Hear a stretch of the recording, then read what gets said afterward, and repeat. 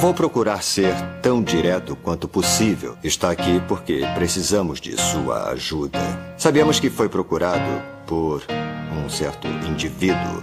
O que acha que sabe sobre esse homem é irrelevante. Ele é considerado por muitas autoridades o homem mais perigoso que existe. Tentaram me calar, não calei. Tentaram me parar, não parei. Em terra de Highlander, onde poucos sobrevivem, eu tô longe do escolhido, mas ainda sou o rei. Tentaram me matar, não morri. Tentaram me prender, estou free.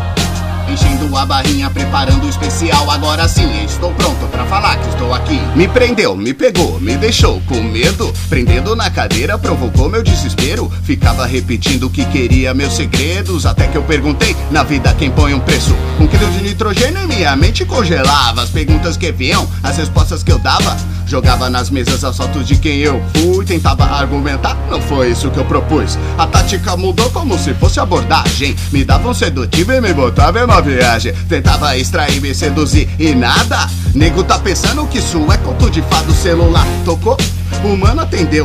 O cliente bravo, eu pensando fudeu.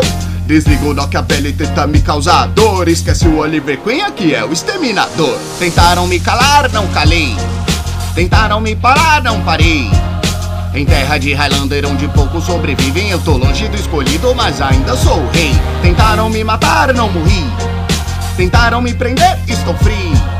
Enchendo a barrinha, preparando o especial. Agora sim, eu estou pronto pra falar que estou aqui.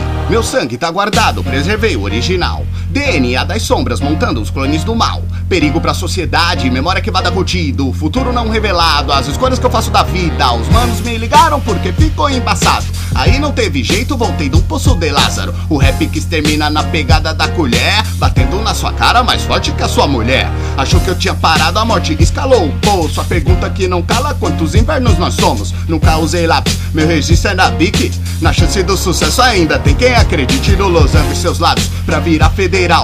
Não passa do MDC que viu lá no fundamental. Os Uchihas teriam vergonha, decifrei o plano primeiro. Metia do louco no bong, o macaco vocava terceiro. Tentaram me calar, não calei. Tentaram me parar, não parei. Em terra de Highlander, onde poucos sobrevivem, eu tô longe do escolhido, mas ainda sou o rei. Tentaram me matar, não morri. Tentaram me prender, estou free.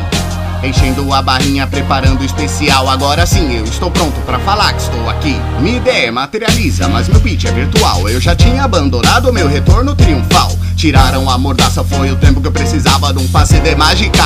Avrakadedrava, o ratinho apitou e não teve resposta. Matemática cheia pros velão que gosta. Na subtração que eu aplicava no galpão, se vai viver ou não, cabe a minha decisão.